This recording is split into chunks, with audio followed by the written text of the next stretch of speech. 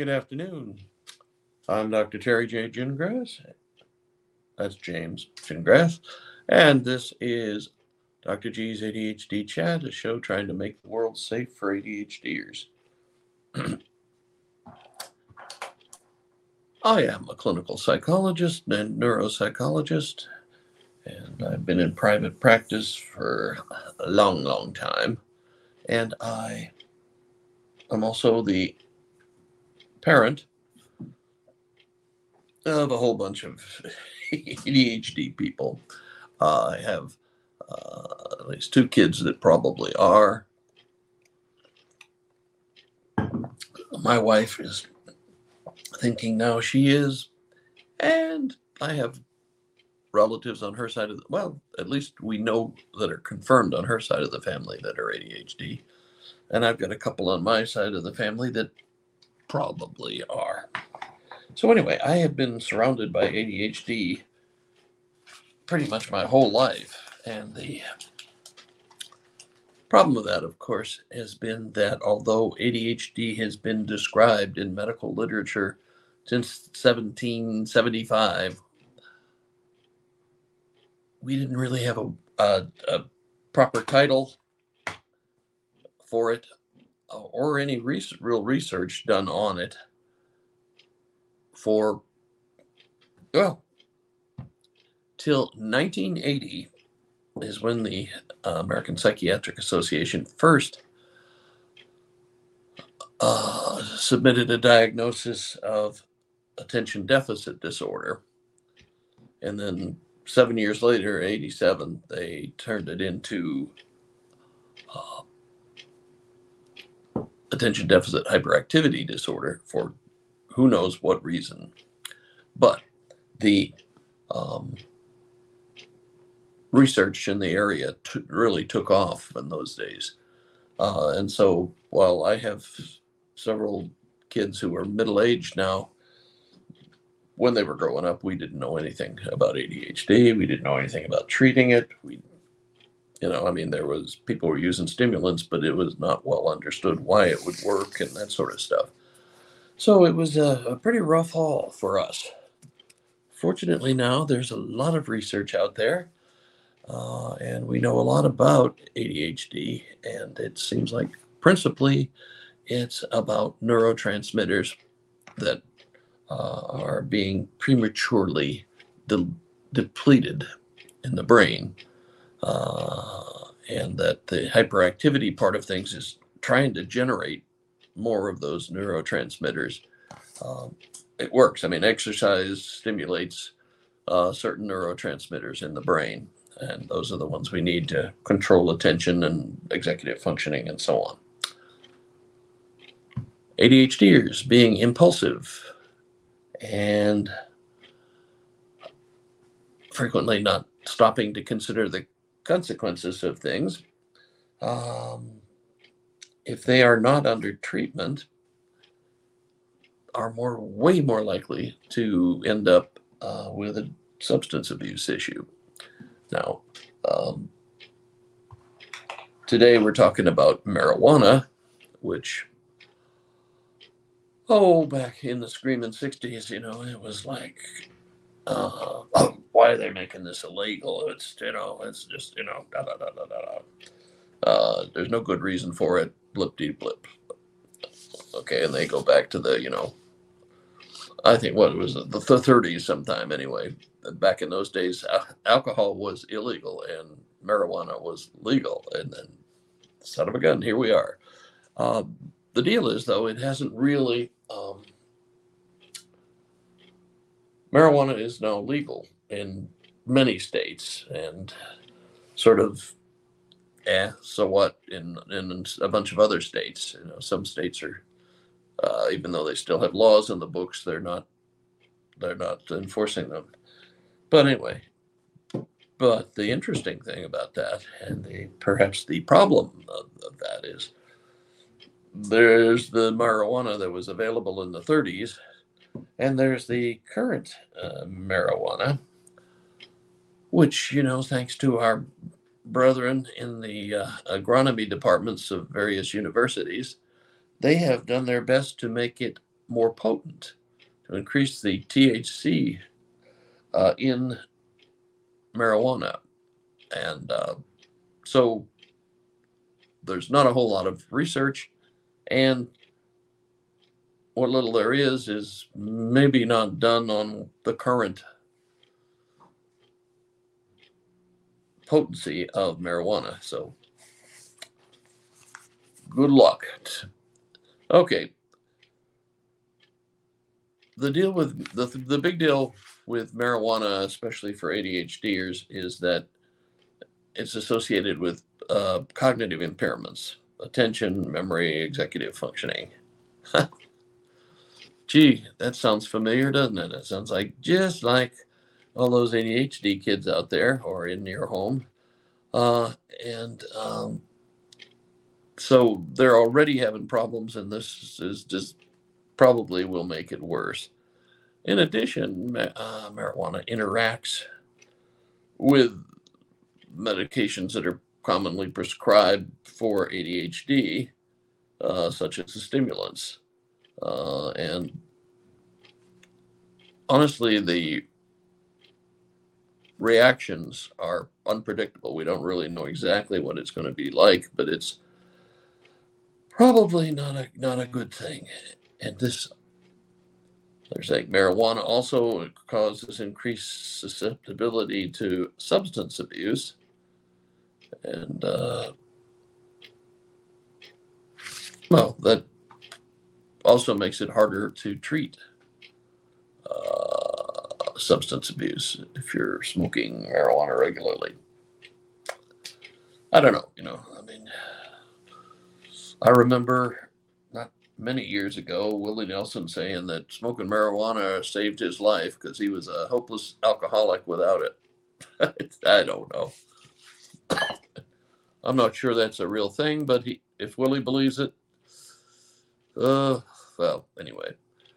Also, ADHD, I'm sorry, also marijuana can cause difficulties psychologically, anxiety, depression, and other substance abuse disorders.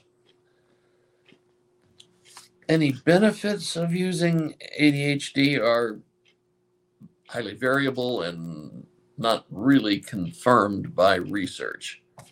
It's sometimes people who are highly anxious report being more relaxed when they are using marijuana. I don't know. I mean, I don't know how many patients I've had in my office who said, doc, the only time I feel normal is when I'm smoking marijuana. And while these are people who've been diagnosed with ADHD,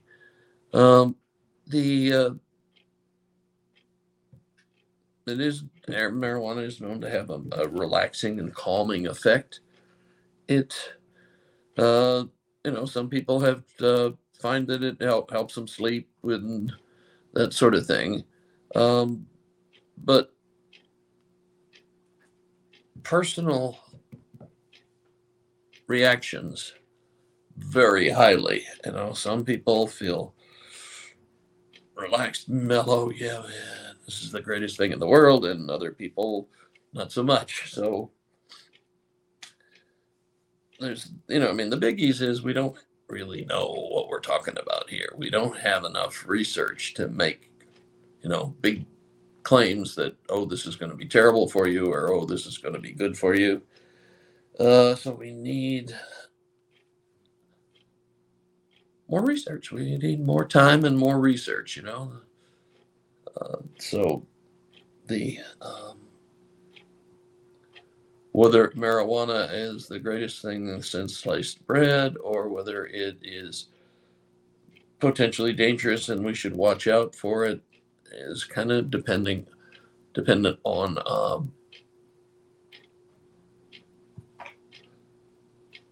individuals, as near as we can tell, and until we know more, and if it's bad for some people and what are the characteristics of those people, that kind of thing. We really don't know that.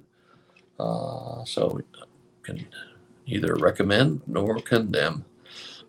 All right. I'm Dr. Terry James Gingras. This has been Dr. G's ADHD Chat, a show designed to make the world safe for ADHDers. And we are getting into launch season, and I'll be coming out with a course on parenting ADHDers. I call it strategic parenting because, when you have a regular kid, just a kid with no ADHD, you don't have to be very intentional. You can just wait and react to whatever happens, and probably you'll be okay that way. But when you have an ADHD kid, you have to be more intentional. You have to be looking ahead. You have to be checking to see, or anticipating is what the big deal is. And it's more intense. You have to self-monitor, and you have to monitor him or her. So it's a little more delicate thing.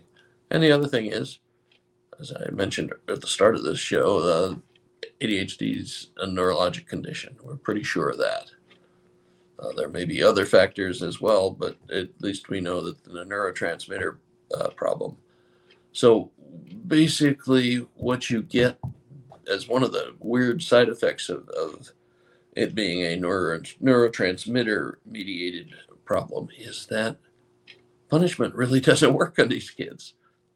Praise, man, they will jump off the roof for you for praise, but trying to punish them, trying to scold them, that kind of stuff, it really doesn't work because you're dealing with a neurotransmitter problem.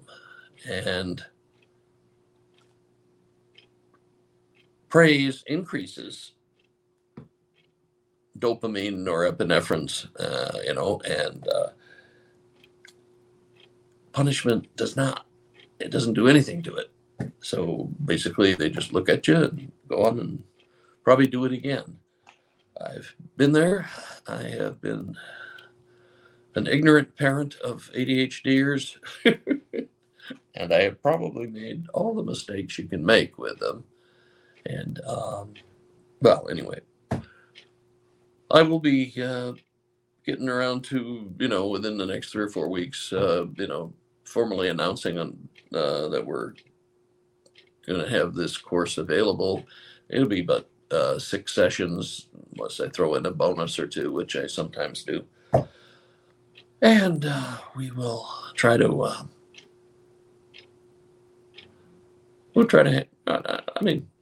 I'm in this business because I like helping people. I'm not thinking I'm going to get rich. Okay. That's for the people who are selling things on internet marketing. They get rich, but us poor clinicians, not so much. Anyway, so that's coming up. Look for it. You can go to my website, terrygingrassphd.com. I've got places for you to sign up. And last week I said we had Calendly, so you could schedule a intake if you wanted to be interviewed about coaching, which is another thing I do that I am increasing since I have shut down a significant part of my private practice.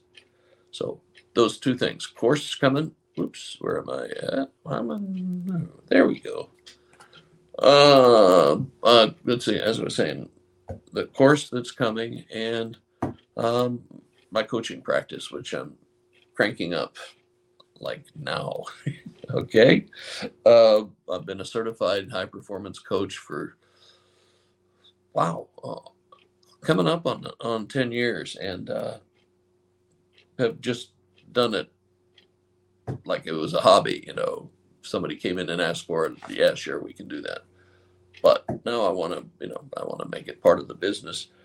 And so if you know someone or think you yourself might benefit from coaching, the cool thing about coaching is about getting the maximum performance out of you that you have possible.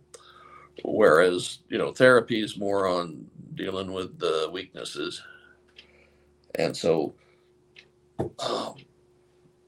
that's coaching is more about the human potential movement, if you will.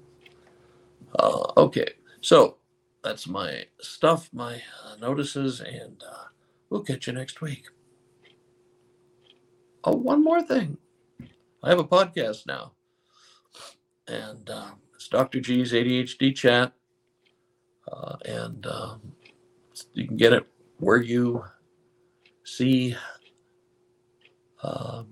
most of your podcasts, wherever you go for that. I'll probably be there. Okay, we'll catch you next week.